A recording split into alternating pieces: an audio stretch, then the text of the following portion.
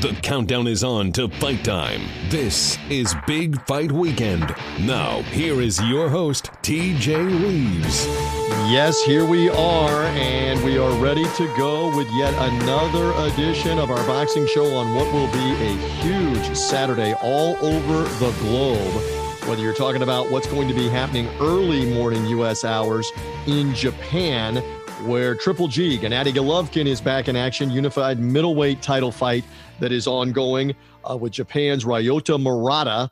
That's going to be early in the day. Then later in the day, whether it's Las Vegas, San Antonio, on and on down the list with all of these different fights and different shows that are taken on all over the place. We're all about it on the Big Fight Weekend podcast. I am merely the somewhat capable host, TJ Reeves. Great to be back with you. Great to be back aboard here on the show.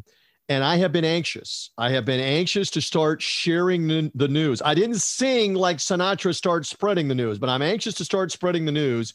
And we're going to break it right here on the podcast that I have been in conversation. I have been in talks. No, it's not at the same level as the negotiation between Tyson Fury, Queensberry Promotions, and Top Rank Boxing trying to lure Dillian Whyte out of hiding wherever he is to get him to come participate in their press conferences, promote the fight on social media. I don't know at this point if they're leaving like cookies and milk on the table. I don't know what they're trying to do they can't get him to come out. It's not been that bad, but I have been in conversation with this man for the better part of March Madness, really going through the college basketball. And by the way, he's a huge Duke fan and he's taking it hard, but he's still willing to come on the podcast. You know him. You're going to know this voice as you're hearing us, and you may see a clip of him with me as well via social media. You will know this face. You will know him more for his coverage of the sport for 25 years plus. Dan Rafael is now with me here on the Big Fight Weekend podcast, and we're ready to announce some things, my friend. First of all, how are you? Good to have you on the podcast, and I'm anxious for the future. How are you? I'm doing good. I am taking the Duke loss a little bit rough, but we closed the chapter on that book, and now we have opening day for the New York Yankees as we tape this, which I will be watching some of that ball game when we're done taping. I'm excited, and hopefully we'll have a good season and we can put that miserable Duke ending behind us. You have an ending for Coach K and Duke. You have a beginning for the Yankees. So you have that going on this week. Again, full disclosure, I was there last weekend as part of work duties with TuneIn and our college basketball coverage in the Final Four, Crescent City of New Orleans. What a dramatic, exciting Final Four. I know you don't want to hear this, but North Carolina coming back to win that game over Duke was as loud and crazy as I have heard a semifinal game in any of the 20 It was a good Final Four. Four. Yeah. Putting my own fanhood aside, it was a tremendous Final Four. I got to say one thing though, TJ. You make me feel a little bit older than I am. You gave me 25 years on the boxing beat. It's only 22. Well, I tend to round up because as the audience knows, and you have a son, I have 13-year-old, almost 14-year-old twin daughters, and they want to round up. They want to be considered 14. Heck, they want to be considered 21 right now. They are big in the rounded up in the upgrade world. In my son's third grade, one of the things in math we're working on now is rounding. So you're right about that. Yeah, we got to round up on these things. So I rounded you up to play on those words to come aboard here, and I'm excited to have you to any and all extent that you can participate in the podcast. We've got big things ahead. Dan has agreed to also write for the site, one of the most respected boxing writers that there's been over the last couple of decades. So thank you. Thank you. First of all, I'm excited to have you. And the future begins now with a great fight weekend to start us off in April. Several big fights coming in the month of April. But give me your thoughts. I appreciate your willingness to listen, to try this, and here you are. Listen, I'm excited. I mean, it's it's nice to be wanted. It's nice to come to a place to work with somebody that knows about boxing, that's shown it over the years that you've worked on your website and done a nice job doing that, and looking for a little bit to beef it up a little bit. So I'm pumped up. I'm happy to be at a place where have the input of what we want to do, how we want to do it, do things like the podcast with you. Looking forward to getting cracking. I love the TV show back in the 80s, Cheers. You want to go where everybody knows your name. Well, hey, I want to go where everybody knows this guy's name. And again, he's a game changer for what we're doing here with the insight, et cetera. And at the risk of buttering you up too much, and then therefore increasing your leverage even more with the financial deal, I'll probably lay off all the compliments. We're going to have some fun is the bottom line. We're going to have a blast covering all of this. And again, you've read Dan for a long time on ESPN, and I know you've done a bunch of different stuff, but one of the cool things that you have, and I've been reading this and have been around it, is your Substack that you have going. And I want to let the audience know right up front, Dan's going to be involved with Big Fight Weekend, but your Substack is going to remain there as well. The two are going to go hand in hand. And in particular, your Substack subscribers, they're going to get service the same way. I allay any concerns about any of that. You have built up a real following with that. I want that to continue. But I mean, folks have been reading you there. They've been reading you on ESPN, previously on USA Today and their boxing coverage. So there is no more credible person to cover the sport and write and talk about the sport than the man that I have. So I, again, am thrilled to have you as part of this. And at the risk of it getting too sappy, maybe we should talk about some other stuff. By the way, I should make mention that as we tape this podcast, the Yankee game is going on with the Red Sox. You do not have a Yankee hat on for those that cannot see us. Do you wear hats? I don't even know this. Do you wear Yankee hats? Will you wear a Duke hat? Will you wear a Yankee hat, a New York Giants hat? Do you wear hats? You don't have a hat. I wear hats. Actually, you know what I do is I wear a lot of boxing hats because I've been going to fights for so long that occasionally I would buy one. A lot of times they might give you one. There might be a pile in the press center. So over the years, I've collected a number of my boxing hats. But what I do is when my teams win championships, the Yankees, Giants, Duke, and it's been a while, I always will buy the championship hats, but I put them on the shelf and make a nice display. So I don't actually wear them, but I do have a number of hats for my teams, Yankees and Giants and such. No, I'm wearing blue, Yankee blue, but not wearing a hat. All right. So, and I should share with the audience, and if somebody sees a video clip, they will obviously see this, that I do this show out of my office, like Dan's doing his show, doing the show out of his office as well. And over my shoulder, Dan sees this, I have a couple of hats that are the Rays World Series hat from 2020. They beat somebody's Yankees in the American League playoffs to help win the AL pennant that year. The Buccaneer World Championship hat is over my shoulder. I do not have the most recent Tampa Bay Lightning Stanley Cup win. We're Tampa Bay, babe. We're Tampa Bay with these teams that have been winning the titles as of late. I got no problem with the Tampa teams. I'm not a fan of the Tampa teams. Right. My ire is drawn by the Boston teams. I understand. And we hate both equally, so we'll join with you on hating the Boston teams. And pretty much other teams that are in the NFC East. Yeah. So like I have lived Eagles, for Cowboys, right? And Redskins / Commanders. I have lived in the Washington. What is up with Commanders? What is up with Commanders while we digress on the podcast? Thumbs down? Thumbs down on that. Yeah. I mean, but it's better than the previous name. Washington football team? Yeah. I have lived in the Washington, D.C. area since I started working at USA Today. So 22 years last month, and have never been a fan of the Washington sports teams, but in particular despise, if it's not too strong of a word, the Washington National Football League team. Yeah. Although the one exception I do make is, although I'm a diehard lifelong Yankee fan, having grown up upstate New York, I like the Nationals. Like if I was not rooting for the Yankees, if it's the Nationals, I'll root for the Nats. Growing up in the upstate New York area, the National League team I rooted for as a kid, other than Yankees, was the Montreal Expos, which coincidentally became the Washington Nationals. I don't live very far from the stadium. I've been to many Nationals games, so and they won a World Series a few years ago. So I'm a Nationals mild. I'm a diehard Yankees, but I dig the Nationals. They're my one Washington sports team that I can tolerate. We've got his fandom out there, including the Duke connection, which will probably come up at some point on a podcast as well down the road. But we're here to talk about the fights and the boxing. I know one of the things that you're anxious to get into is this is some slate coming not only in April, but almost by design here. They've got a schedule rolling out through May through June with one significant fight, if not every week, at least every other week. I am amped to have you cover it for us on Big Fight Weekend, talk about it on the Big Fight Weekend podcast. Here we go, starting with this weekend and moving forward, just as a general comment, Dan. Well, it's an excellent schedule. I had somebody hit me up on Twitter the other day where I made mention of, I forget what fight that I was referencing, and the comment was, it's too bad big fights don't happen in boxing. They always happen in MMA, the UFC. And I responded, not in a nasty way, but I was like, that's just a false narrative.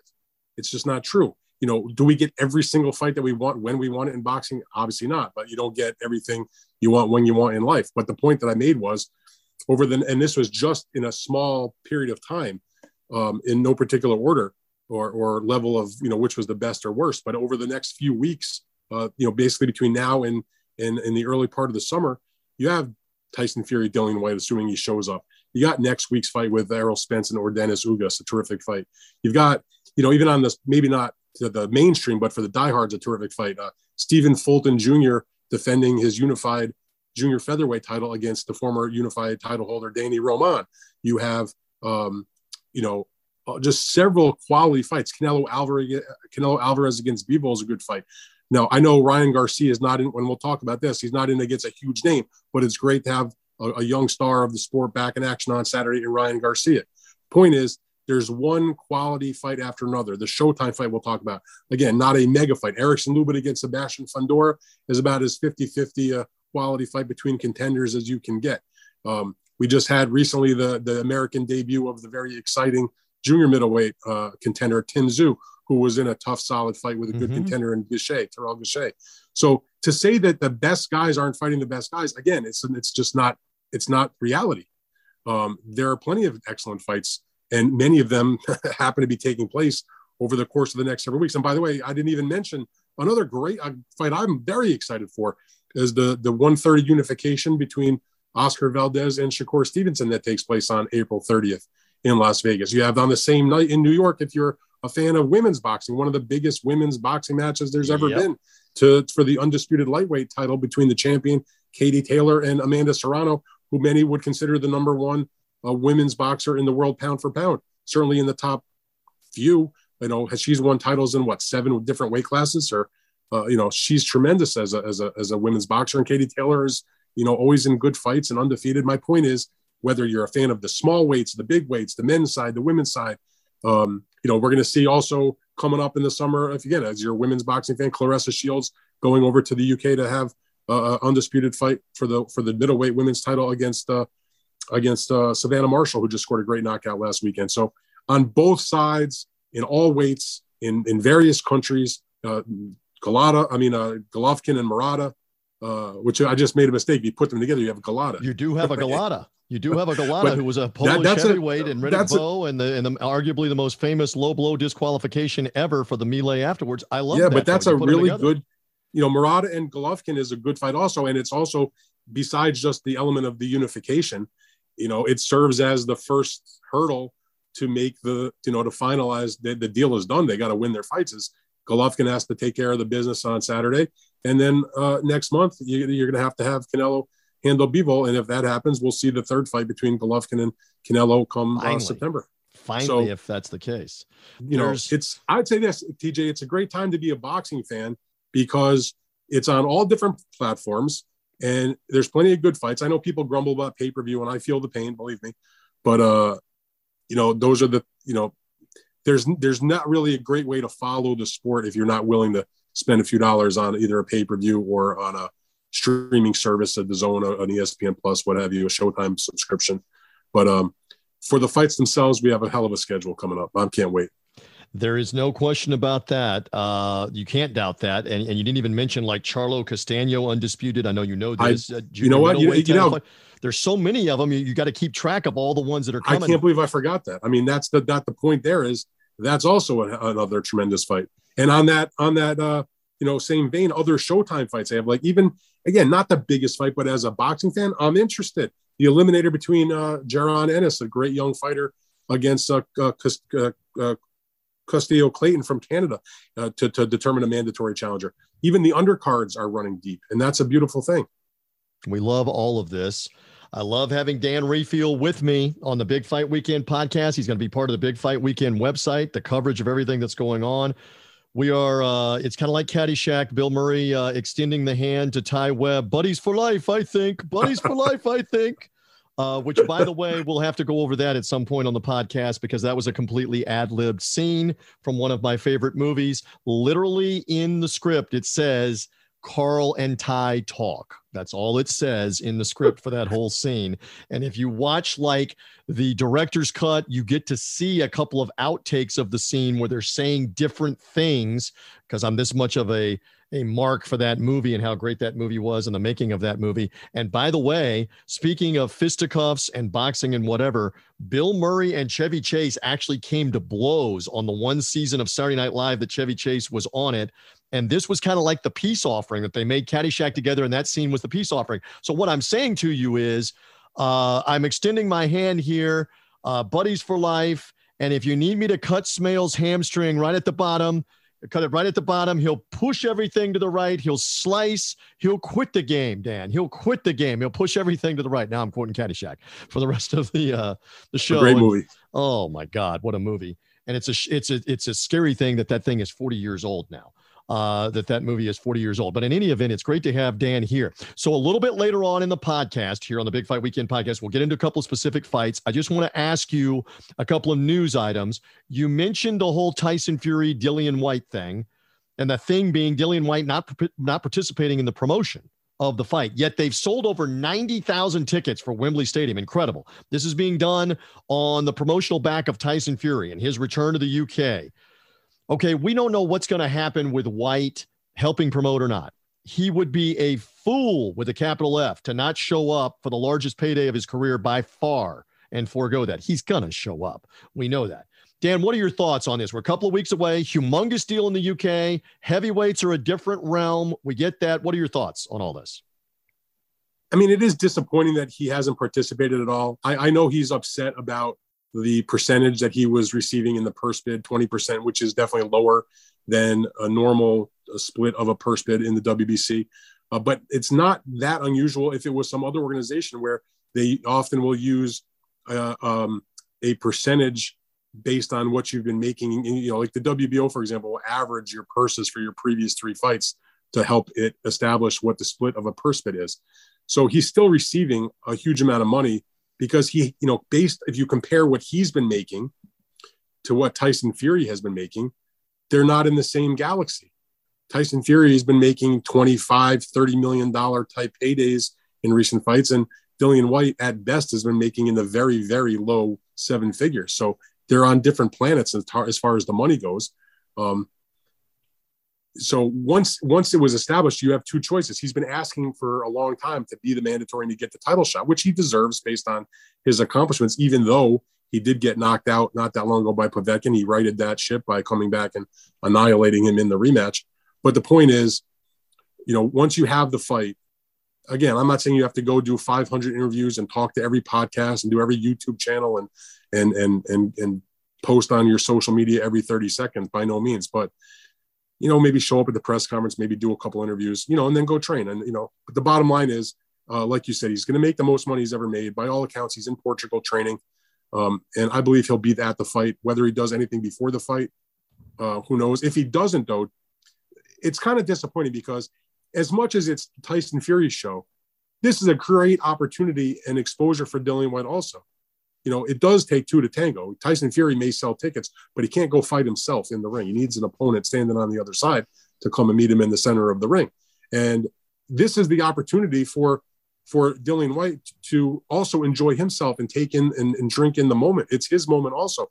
Tyson's the champ, but it's his moment, Dillian Whyte's, because he is the challenger, has the opportunity to win the greatest prize in sports. And it would be a shame if he goes through the entire promotion and never has never takes the opportunity to give his story, to have his say so, to give his side of the equation. And it would be disappointing if he doesn't, because he's doing a disservice not only to himself.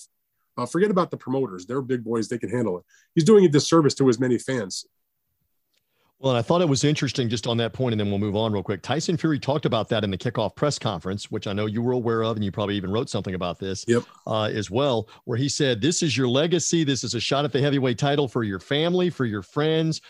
don't you, in your phraseology, don't you want to soak this in? Don't you want to be part of the pictures being taken, the video being taken? Because in Fury's mind, the fight's not going to work out so well for you, Dillian Whyte. So you want to have the memories of being part of the buildup and all the stuff to tell the story later on in life that you were part of it, because right now there's no record of anything of you being a part of it before the fight. Here's how petty the Dillian Whyte team has been about this entire situation. I did watch the news conference and I did write about it, and they had a big banner, and they put it on the artwork that they've distributed on social media. It's on the posters that are in the pubs and, in the closed circuit locations and that sort of thing.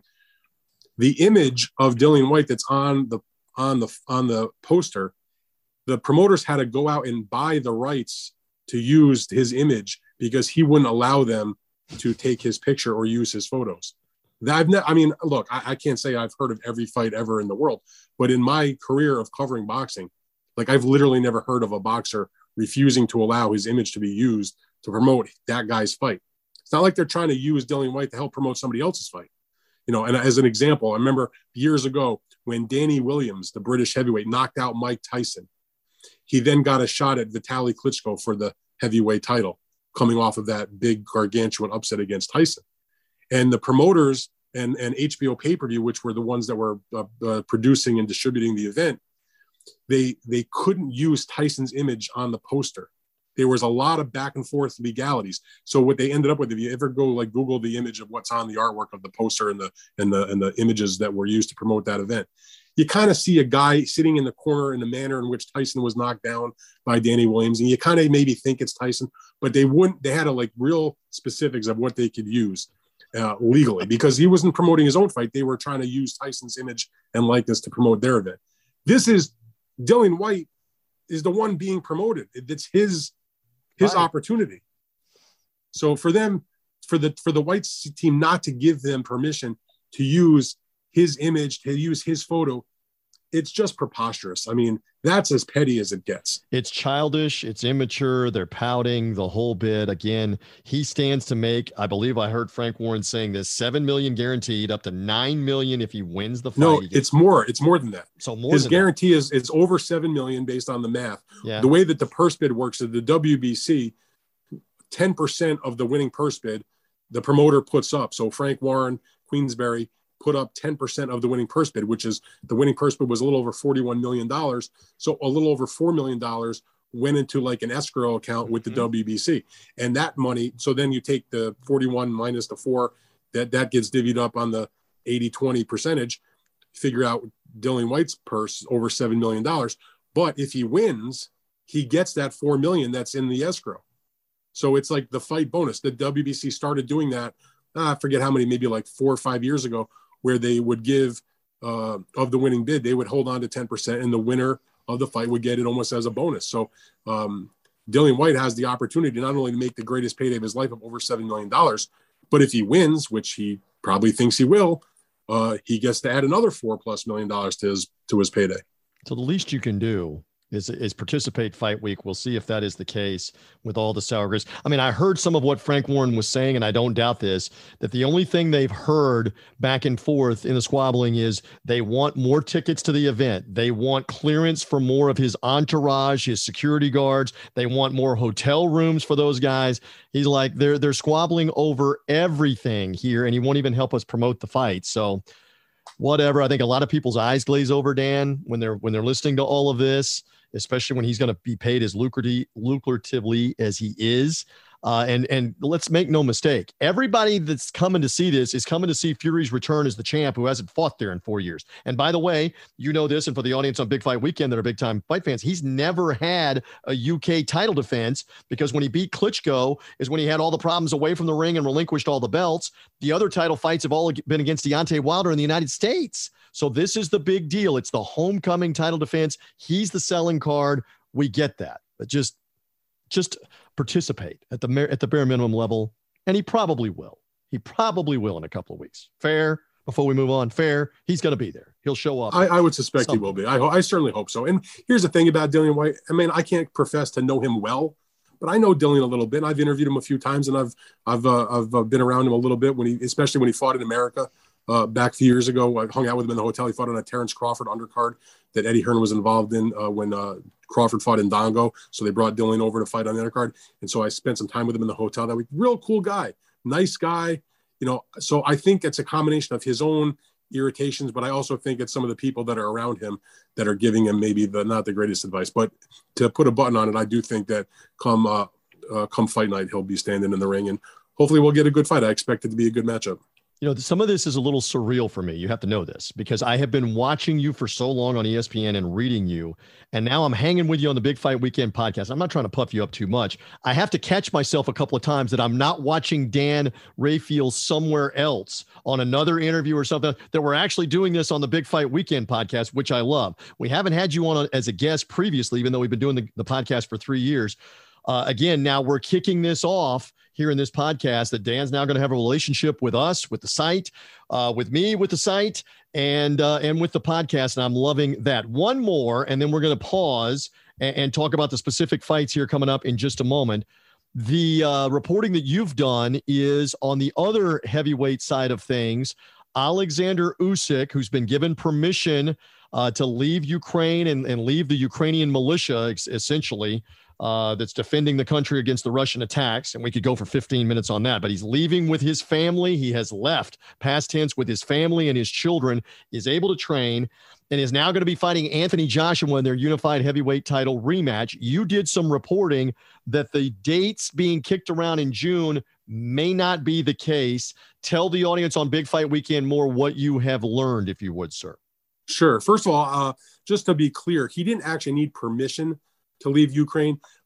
They did declare we're all becoming experts on Ukraine as we see what's unfolding, the so unfortunate situation there. But when they declared martial law and they said every able-bodied, fit male between the ages of 18 and 60 should not leave the country and needed to report to the defense battalion to help defend against the Russian invasion, one of the caveats to that was if you are a parent of at least 3 minor children, you can leave. And because Usyk has 3 children under the age of 18 with his wife, he was permitted to leave. Now, originally he decided to stay, and I guess after being there for a couple of weeks and with the fight situation as it is, made the decision to leave the country and to go train. And if you ask me, I've seen some people make comments like he's being non-patriotic or he should be there like Lomachenko, who, by the way, does not have 3 minor children. He has 2 minor children, and had gotten permission. If he wanted to leave and do the Haney fight, he decided to stay. So for his own reasons, and Lomachenko and Usyk are very, very close friends. But the point is, for people to suggest that he's somehow not patriotic, again, in my opinion, having Alexander Usyk on the world stage as a heavyweight unified champion involved in a major global event like a rematch against Anthony Joshua serves to bring better attention to what's going on in Ukraine. He can speak out in the public about it. It does, in general, it brings more benefit to his people and his country than if he's just one of thousands of men, standing on a security detail or at a checkpoint or something along those lines. So, I have no issue with that. But in terms of the date, originally this fight was supposed to be in the Mayish timeframe, or even April. When the Fury and White fight was scheduled for April 23rd, there was no way that the other heavyweight fight was going to go in the same month. And that's the same reason why you don't see that in the United States usually for big events, because the people that put on pay-per-views don't want to saddle the consumer with multiple pay-per-view purchases in the same month. Now, occasionally it happens, but not for big fights, certainly not on the caliber of the 2 heavyweight fights, which are, gigantic events in the UK, where there's still only a limited number of dollars or I guess in their case, pounds to go around. So the idea was to separate them. So they were going to reschedule that for the May or June timeframe. Obviously, with Usyk taking on the last, before he left to go start the training camp, he's been involved in this situation in Ukraine, involved in the military, doing his thing. The combination of that timing, plus they haven't lined up the site deal yet. Now, if you listen to Eddie Hearn and to Alex Krasiak, the promoter for Usyk, they talk about, maybe we're going to wind up in Saudi Arabia. Now, if they go to Saudi Arabia, one would assume it's going to be a similar circumstance to when Anthony Joshua had his rematch there against Andy Ruiz Jr. a few years ago. And what does that mean? That means they built a temporary outdoor stadium for the event. If you're going to need construction of a stadium, now they do it very quickly, but June may be a little bit too much when the deal's not even yet done. So they need a little extra time besides to allow Usyk to get himself together after what's happened in his country and to get back into the camp, combined with needing to finalize a site agreement, as well as if that site agreement gets finalized for Saudi Arabia in particular, the possibility that would exist for the folks that bankroll this thing to build a temporary facility to house and stage the event, again, takes some time. So therefore, what I reported was instead of June 25th, the date on hold, which is also on hold in the United States pay-per-view industry, is July 23rd. And so, to delay it by another month, it's unfortunate, but that's life. So, there's a lot more important things going on in this world than a heavyweight title fight. Oh, there is no doubt. It's heartbreaking stuff. It's awful stuff to see what's going on in Ukraine. The Klitschkos, who you covered for so long, are at the forefront here of speaking out worldwide to the media about the heinous things that are going on. It's a mess. It's a mess. And you're right. Usyk may have a platform here soon to speak out more as well while he's trying to train for this fight. And it will just be interesting. The only thing that I'm thinking, and I promise we're moving on to the Big Fight Weekend podcast to fights this weekend, Triple G, Murata, the Lubin Fundora bout on Showtime, the Ryan Garcia to-go fight that is taking place at the Alamo Dome in San Antonio. We're going to talk about all of those here in just a few moments. But one more on this that I'm thinking of is when you're saying Saudi Arabia and you're saying Eddie Hearn, the only thing I'm flashing back to is all of the blather on and on about making a Fury Wilder fight in Saudi Arabia. And you know this. You live this. You wrote about it. We were writing about it on Big Fight Weekend. It went on and on. You mean a Fury Joshua fight they were talking about? Fury Joshua. I'm sorry. Yes, the Fury Joshua fight that Hearn was trying to make. Thank you for the correction. And it turned out it was going to be Fury's third fight anyway, all along with Wilder, because he couldn't get out of the contract. But anyway, the Fury Joshua conversation went on for weeks and months. Saudi Arabia this, Saudi Arabia that. Are we not concerned that that's the same thing here, and this fight's going to end up in the UK again? There's a difference for sure. I know Eddie Hearn gets a lot of grief from a lot of fans. I'm not going to lay any grief on him in terms of the Fury and the Joshua possibilities, because they were, it was stipulated to them or told to their side that everything with this Wilder arbitration is under control. Don't worry about it. So he wasn't involved in arbitration. So all he can do is take the word of his partners that, okay, we're good. Let me go and try to make this deal. So when that happened and they had a deal done, and literally like the day before it was about to get announced, I guess, or signed, the arbiter ruled in favor of Deontay Wilder, and that blew up those plans. So again, we can blame Eddie for a lot of stuff. I'm not going to blame him for that one in particular, even though he did talk a lot about doing it. But in terms of it being the same situation, here's the reality. Eddie Hearn also spearheaded and got done a huge deal for a big site fee for the fight between Andy Ruiz and Anthony Joshua that did take place in Saudi Arabia. My understanding is it's the same group that's in the conversation. So they have some experience with each other. They did work with each other on that past deal, and things went, at least from my understanding, very well. So it's not quite the same thing. The other thing about it is it's not like he can just determine in the first fight, it was only Eddie Hearn and Anthony and his team where the fight was going to be. They didn't have to ask permission from the Usyk team. They had made a deal, even though it was a mandatory, so there was no purse bid. In any event, they decided to have it at the Tottenham Spurs Stadium in London. Totally their call. Because Usyk was the winner of the first fight, the circumstances are changed. Even though he doesn't have final say, now it has to be a collaboration between the two sides. And the marching orders, I believe, in what their contract says and what they've all said publicly is, we have to maximize the money. So if they go back and do a fight in London or somewhere else in the UK, the number of the amount of revenue that comes in based on the site is not going to be as great as what I believe they can achieve in a place like Saudi Arabia. That's the reason why that is coming up, because they have an obligation as partners on this fight, as opposed to simply the Joshua side running the show, to maximize the money. If you're Alexander Usyk, I mean, you don't care if you probably don't even, you'd rather not fight in the UK. So for him to go and play and fight the fight on a neutral territory like Saudi Arabia, and on top of that, get paid that much more because the money is so much greater, of course, that's the idea to do that. So that's the reason why that location is coming up in the conversations. And by the way, again, Dan knows this because he's an ace at covering this stuff and back and forth. But we just illuminate this for the audience. There was some delay in the agreement for the first fight because my understanding, and it's logical, was the Usyk side was trying to get everything ironed out for in the event we win and we are the champion in the rematch.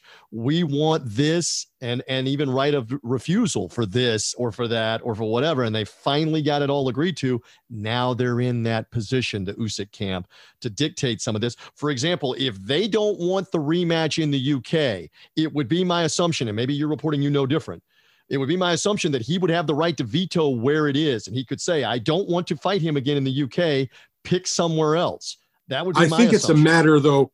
I don't think it's a matter of I can veto the UK just to veto the UK.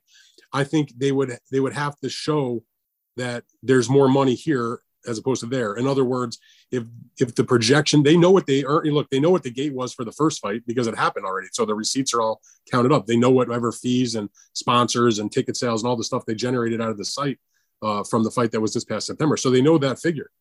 So if they can if the Hearn camp or the Usyk camp, vice versa, goes to the other side and says, we can get X number of dollars, pounds, whatever currency you're talking, out of Saudi Arabia or even Las Vegas or, somewhere else around the world, they would have an obligation to go there. I mean, on the one hand, they're not dickering around about what's the split, how many tickets do we get, all that stuff was done in the first contract, which is why getting that first one was so complicated.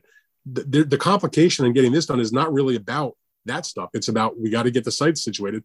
But also, remember, it was just about a week ago that Alexander Usyk was standing with a gun out of security detail in a war-torn country. So, it took a little time to get around that, because if you remember at the time that was occurring, there was a lot of conversation on the Joshua side that, look, we hope nothing but the best for Usyk and his people and his country and his family and everything like that. But we can't just sit and wait. So there was a movement that there was going to most likely be a Joshua interim fight. Not going to happen because of the decision that Usyk made to actually go through with the rematch. And so at the end of the day, it's being delayed a little bit because of other circumstances, not because there's some crazy issue in terms of the nuts and bolts of the business side of their agreement. This man is putting on a clinic with the ins and outs in the heavyweight division, etc. Dan Rafael now aboard with us on Big Fight Weekend and BigFightWeekend.com. Dan, hang in there. We've got more on the way. We're getting to the fights this weekend. It's what we love to do when we preview things. Again, from Japan to Las Vegas to San Antonio and on. Humongous fights. We'll get to all of that coming up. Hang in there. But first, let me tell you about a sponsor of ours, BetUS. If you are looking to wager on any of these fights that we're about to talk about, not just for this weekend, but throughout the month of April, take advantage with a great offer we have with America's favorite sportsbook, BetUS and BetUS.com. They are offering a 125% match bonus for initial sign-up on their service. So you put $100 in, you get $125 back, $200 in, get $250 back to gamble with. All part of what they're doing at BetUS. Just use our promo code BFW. BFW for Big Fight Weekend on BetUS, America's favorite sportsbook for really the past 3 decades. You've got great odds on the fights. If you're looking to gamble on the Masters Golf Tournament this weekend, on the start of the Major League Baseball season, the hockey playoffs will be here soon for the Stanley Cup, the NBA playoffs, etc. All of it on BetUS. Again, 125% match bonus for initial deposits, for initial signups and users. Use our promo code BFW22. You bet, you win, you get paid with BetUS. We're back on Big Fight Weekend. Now, here's your host, TJ Reeves. We are back in once more. It is my pleasure again to welcome back in Dan Rafael. And Dan has done a fantastic job for so many years covering the sport for ESPN. You know him mostly from there. Their written coverage, their video coverage, etc.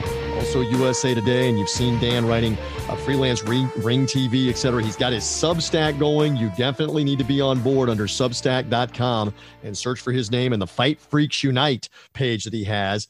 By the way, Dan will also be involved with new podcast programming as part of Big Fight Weekend's podcast network that's coming. Stand by for that. We got all kinds of plans that we're unfolding. But you know what? The peeps are here to hear about the fights. And right off the bat, I know we're releasing this podcast on Friday afternoon. So depending on when you're hearing us, if you're hearing us later Friday, it's still in the preview mode. If you're hearing us Saturday, this has already happened, most likely early U.S. time, Saturday night in Japan.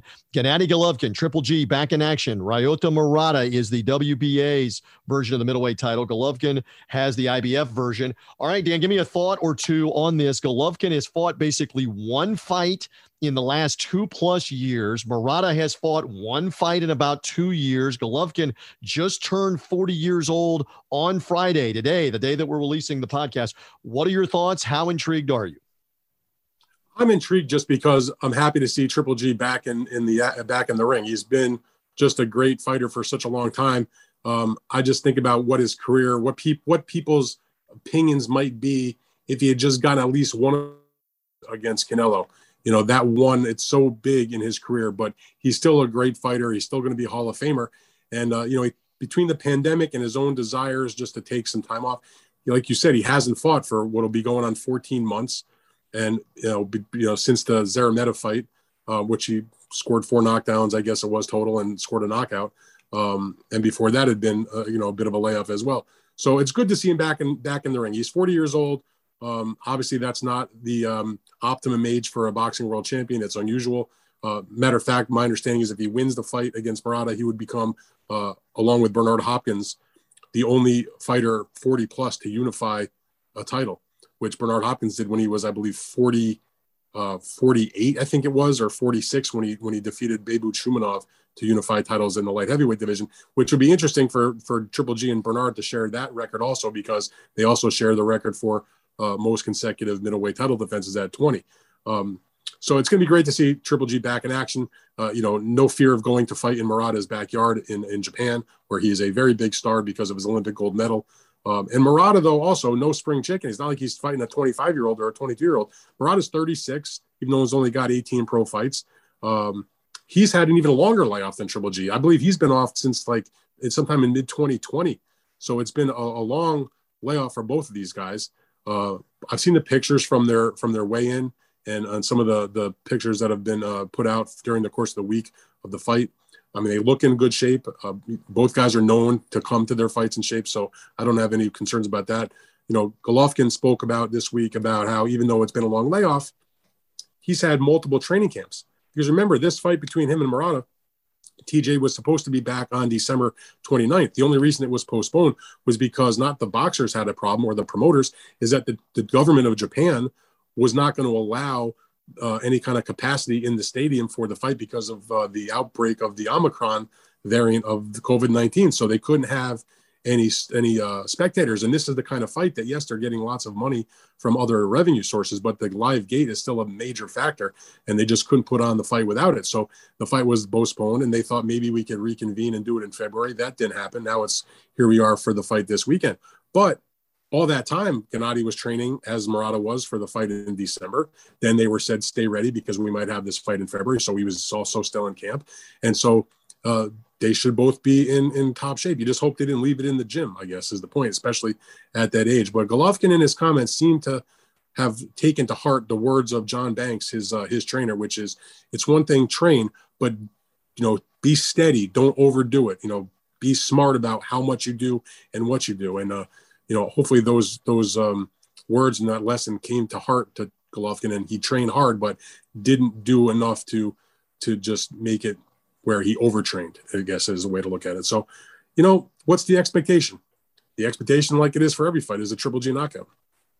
But he's 40 years old, and I think there's real concern after seeing him fight a couple of years ago against Sergey Derevyanchenko that he took a lot of punishment in that fight. I don't know that Murata can punish him the same way, but there's concern. You've seen this so many times, and I've followed the sport for so long. You can get very old very quickly, and now age-wise, he is very old. at 40 years of age. That's my concern here, especially if this goes a few rounds, is I don't know what Golovkin has anymore at 40 years old against somebody that can fight him back. That's the intrigue. That's what we're going to watch to find out. I guess my comment on that, and it, your thesis makes a lot of sense. I'm not debating it or denying it. I would only say that all of that is true. I've just never really thought that much of Murata to begin with.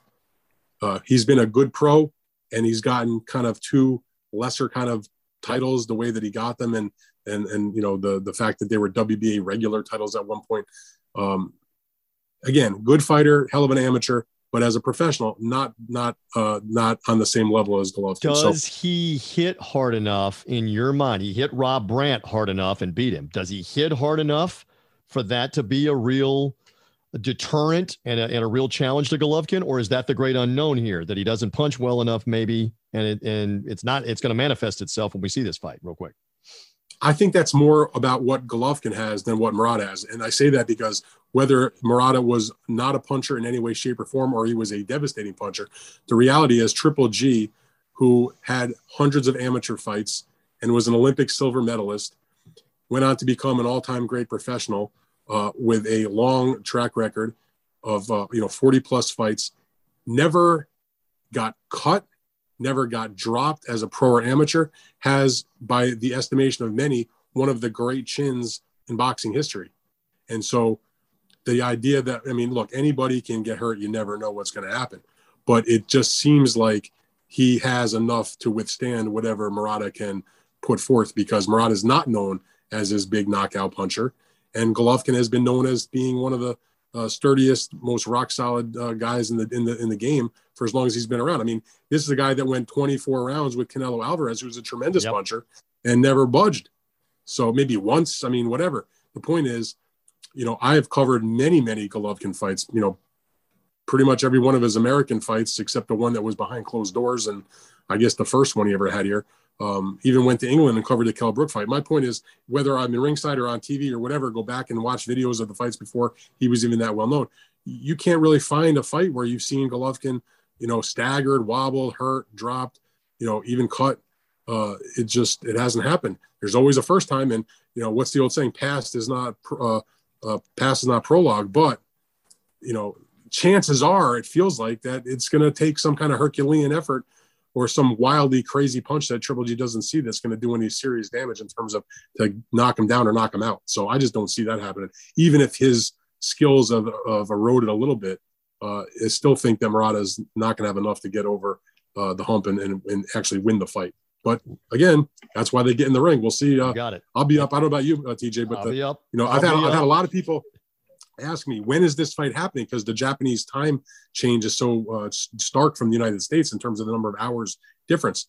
5:10 a.m. Eastern time, the DAZN stream starts with the undercard.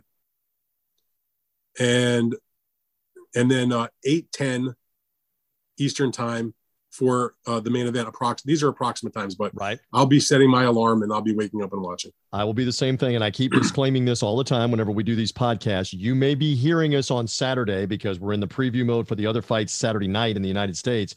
And you may already know how brilliant Dan is with the analysis and how idiotic I was with the analysis, because you already know the result of the fight. So we'll wait and see how this plays out. You already know, if you're listening to us later on Saturday, how it did play out. And check out the website, check out bigfightweekend.com, check out Dan's Substack as well, because he'll have the updates on what happens in Japan.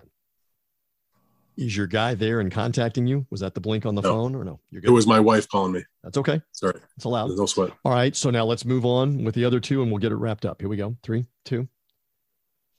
Now, so what we're also interested in, a couple of fights here in the United States, the return of Ryan Garcia, the very talented up-and-coming lightweight, 23 years of age, but he's been out of the ring for a while, walked away for personal reasons, mental health reasons, by his own admission, last summer of 2021 from a fight at that time that he was going to headline on DAZN. He then was supposed to fight Joseph Diaz, last year, I believe in late November, broke his hand. Dan, help me if I'm off on all my details. You'll correct me in a second.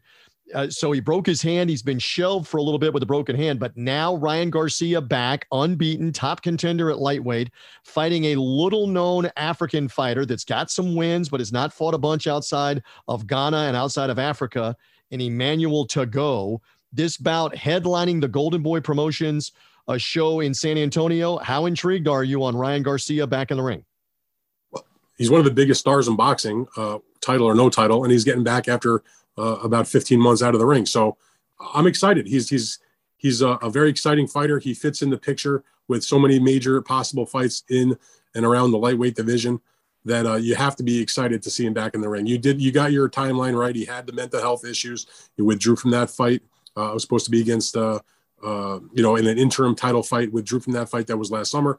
And like you said, was supposed to fight Jojo Diaz, ended up having surgery on his injured hand/wrist, which put him in rehab and out of the commission until, a little earlier this year, where he could really get back into serious training. Then they had to, get the deal done and get a date and work out the site and all that. And so now we get him back in the ring in the Alamo Dome in San Antonio. You mentioned about Tagoe, again, not a well-known fighter, but a credible guy, especially if you've been off for as long as Ryan has and you've come off an injury the way that he had. Tagoe's only loss was in his professional debut. So he's won, 30-some fights in a row, even if it hasn't been against the top quality opposition. Over the course of like 17 years, he's got 17 years as a pro, lost the first fight, I believe, literally in like 2004, 2005. And for 17 years since, hasn't lost a fight, which is wild. Right. And he hasn't had, and for a guy that fought for 17 years, doesn't have that many fights, frankly. Right. But sometimes for fighters in Africa in particular, it's hard to get fights. But he's now, he's with an American promoter in Lou DiBella. He's with an American manager in Peter Kahn. They've got him his most recent fights. The pandemic did not help, obviously, but they've got him on the right track. They've got him this opportunity. And again, as much as boxing fans are excited to see Ryan Garcia get back in the ring, it's a great opportunity for Emmanuel Tagoe, who can, we may not know him today, but, come Sunday morning, a lot more people might know him if he happens to score the upset. I mean, Ryan obviously is the major favorite. He's a talented fighter, a lot of speed, a lot of power, showed a lot of grit and determination in the last fight he had against Luke Campbell in January of last year, when he got knocked down and was able to get off the deck against a very competent and quality contender in Campbell, and not just win the fight, TJ, but knock him out with a devastating body shot. Yep. And the other intrigue about Ryan's fight this weekend, besides what may happen inside the ring, is, with Ryan, who's a good guy. I like him a lot. I've known the kid since he was an amateur, but there's drama that goes around his career and his life. He has changed trainers. This is going to be the first fight. And it's not like he's been with a new trainer for months and months and months, and now they're going to the first fight. It's really been a couple of months, I guess, they've been together. He has left the camp of Eddie Reynoso. Obviously he was in the Canelo camp and is now hooked up with Joe Goossen, who, as much accomplishment as Eddie Reynoso has as a multi-time trainer of the year, and a well-deserving guy for that, and also an excellent trainer, because it's not just Canelo that he trains. He has a number of quality fighters. I've known Joe Goossen for my entire career. Joe is one of the most underrated trainers probably in recent boxing history. Has made the decision to not go and try to have a whole ton of guys that he works with at once. He doesn't want to have a gigantic stable, because he wants to be able to focus on a smaller number of fighters and give them everything he has. And that's what he's doing with Ryan, who he's known, by the way, for a very long time.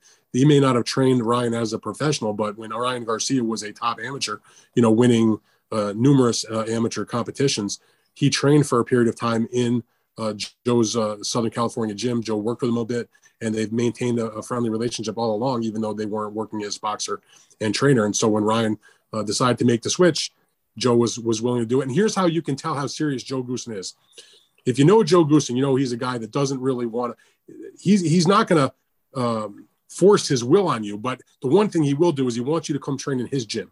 He doesn't want to go pack off and go to the mountains, or go to Big Bear, go to New York, or go some place that's not home.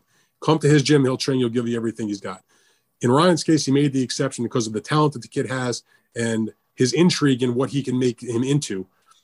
He left his gym and went down the coast to San Diego to train Ryan. Now, granted, it's not that far away from Joe's home, but he's not with his family and he's not in his gym, and his assistant's got to help with some of the other guys that Joe works with. So he made the decision I'm sure some of it is financial, but some of it I'm sure also is just the intrigue of what can I do to help get this guy to the next level. And so he left home. That tells me how serious Joe Goostin is about Ryan Garcia's talents, that he would uproot himself and go down to that kid's camp for this training. No doubt. So that's the main event, Golden Boy, Alamo Dome, Saturday night. And to your point, I just saw an interview with Goosen on the final press conference set where he said exactly what you said. I don't do this anymore. I don't leave my setting in my gym, but I did that for this kid because I believed in this kid when he was 17 years old. And he even said, I tried to sign him at that point and we couldn't get it worked out. And now it's interesting that it comes back around that Ryan called him. He said, I was not expecting this. I got a phone call that said, would you train me? And he said, it didn't take me very long at all to say, yes, I will come to you and I will train you. So let's see what, if any, impact that's going to have in that main event. Dan Rayfield with me, just a few more moments. It's the Big Fight Weekend podcast. We're going through Saturday, the fights that are going on Saturday. We'll be writing about these before and after on the website. How intrigued are you by the Showtime PBC main event, junior middleweights, the towering Inferno, 6'6", and 154 pounds. Now, you don't know this about me, but I'm about 6'4", and I'm lanky, I'm thin. I'm nowhere near the fighter that Sebastian Fundora is, but it is definitely an oddity to see a 6'6", 154 pounder.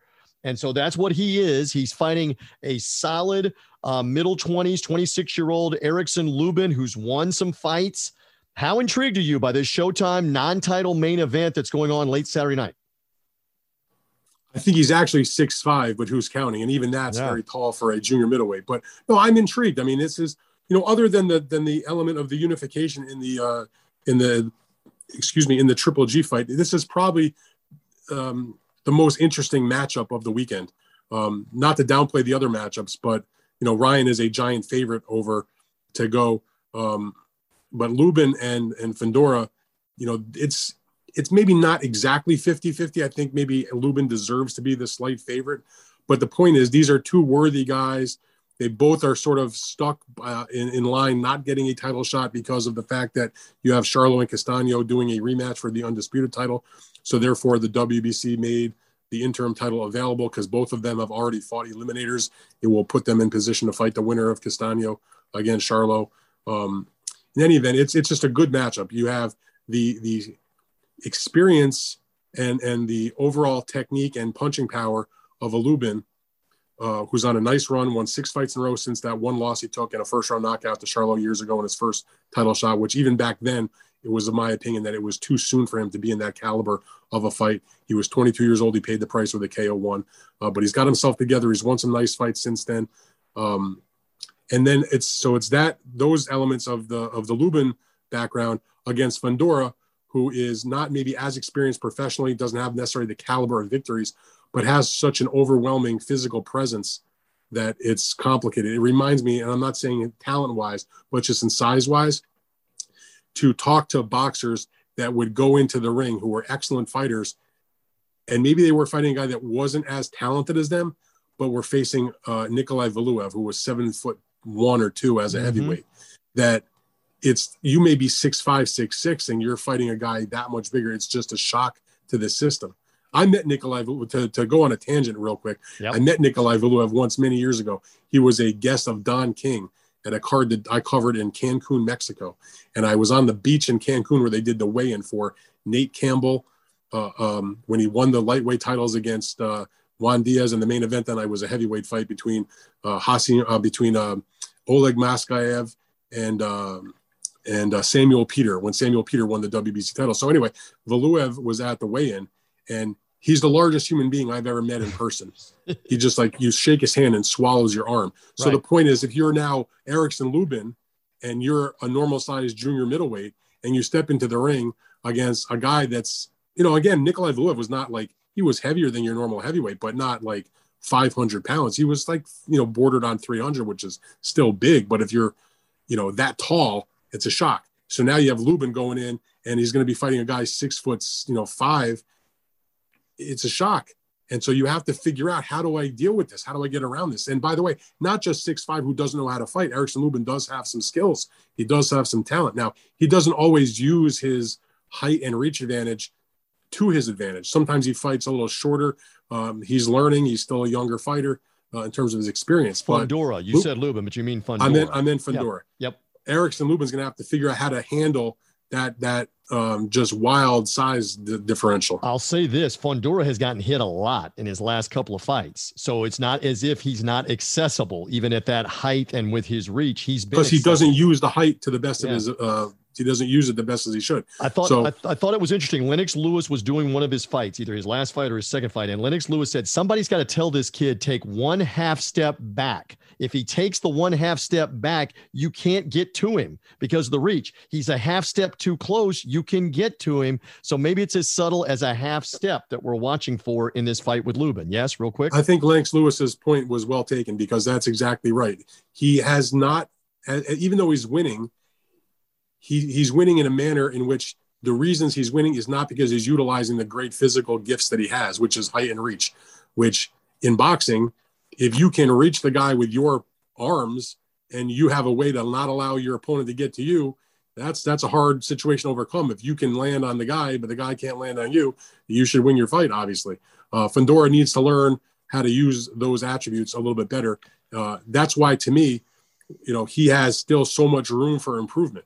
The question is, can he do it in time to blunt whatever Erickson Lubin has, who's got a lot of experience, has, a great trainer in Kevin Cunningham that I'm sure has been studying the videos available on Fundora. But it's a good matchup. I mean, it's not for pound for pound or something like that. It's an interim title, not a real title. But the bottom line is, should be a good, fun, interesting matchup on Showtime Saturday. All right, we'll have fun with that. The ESPN Top Rank Show has Michaela Mayer defending her titles. Jennifer Hahn is the opponent. She's an older American. Full credit to her. She has given birth not once, but twice. I believe I have this correct, to children. Women are tougher than us, Dan. Your wife's a mom. My wife's a mom times 2 with twins. They've given birth. They're tougher than us. And the fact that this woman's given birth and she's in a boxing ring too, boxing ring may be tame compared to that. Good luck to Jennifer Hahn. Michaela Mayer is supposed to win. It's a main event for her. Costa Mesa, California. We'll see how that one plays out. A quick thought on that before we wrap it up. Well, I saw just this week in the days leading up to this fight for Michaela, Top Rank gave her a contract extension that they worked out to keep her with the company that has had her since she turned pro after her appearance in the Olympics. And Top Rank doesn't have, Top Rank is picky and choosy about the kind of fighters and who they sign. And to my knowledge, she's the only female boxer that they have under contract. But she's an excellent fighter. She's learned so much from Al Mitchell, her trainer. They're a great team. She has the potential. I mean, I think she's going to beat Hahn. Her last fight that was in November against Hamadouche, which was to unify 2 of the titles at 130. I was at that fight. It was the night before Canelo's fight against Kayla Plant. It was one of the best, if not the best, women's boxing match I've ever seen in person. They were just slugging out. It was like I called it like a women's Gatti Ward kind of fight. But Michaela also has boxing skills. And if she wins against Hahn, it keeps her in position. And I think Top Rank knows this. She's a 130-pound champion. The big fight in boxing besides Serrano and Taylor would be for Michaela Mayer to fight the winner of that fight, be it at 135, or maybe in the middle. But the bottom line is she's in and around the same weight class where some of the other biggest names in women's boxing are. And so there are big fights for her. She just has to keep doing what she's doing, win the fights, look good. She's been talking it up. She wants to unify other belts. She wants greater glory. And, this is the first step of that with the new contract in hand. Love that. We'll see her in the main event ESPN Top Rank show coming Saturday night as well. Man, we have covered a bunch. You've given me so much time. Again, I circle back to what I said at the beginning. Thank you. Thank you publicly. Dan and I, again, have been talking for several weeks now about how we make this work, how it comes about. And the words I wanted to hear came a couple of weeks ago. I'm in. We're going to work it out. I'm in. So I love that. Despite his Duke Blue Devils, please do not hold me responsible. Despite his Duke Blue Devils not getting it done, I thought that might kill our deal, that you were just going to be in a bad mood for the rest of April. That did not kill it, despite the Blue Devils not getting it done in the college basketball game with North Carolina. That's okay. We move on with life. Coach K is retired because, again, this guy is a huge Duke fan as much, you go back and forth with people. As much as you're a Yankee fan and a New York sports fan, You're a Duke guy too. So yes, thank you for not holding me responsible on that. I'm thrilled to have you. I'm thrilled to have you participating on the site and on the podcast. Big things to come, folks. However and wherever you're finding us, make sure you subscribe here to the Big Fight Weekend podcast and podcast network. It's all the same feed. Make sure you're on board because, Dan, you're going to be doing Fight Freaks Unite stuff on this podcast. We're going to have other people that are going to be involved with podcasting, etc. Video component coming down the road. Lots of big plans on the site. So thank you. Thank you again publicly for being willing to take part in this. And I hope it's the beginning of what's going to be a fun time, a wild time covering a sport that you and I both love one more time. Absolutely. I'm excited for the fights. I'm excited to get cracking and happy to be here. Love it. There is Dan Riefield. One more time. Thank you to him. Thank you for finding us. Follow, subscribe, Apple Podcasts, Spotify, Google Podcasts to this podcast feed. Read the site, bigfightweekend.com. Find Dan's Substack, like he needs me to help him promote. He's doing a great job on his own, but go to Dan's Substack, substack.com. It's Fight Freaks Unite. Go check that out as well. And he is going to be writing and participating on our site as we go. What a great month of boxing we're going to have in April, and it kicks off this weekend. Thank you for being with me. I'm merely TJ Reeves. Thank you for being with me. Thank you, Dan, one more time on the Big Fight Weekend podcast. Bye.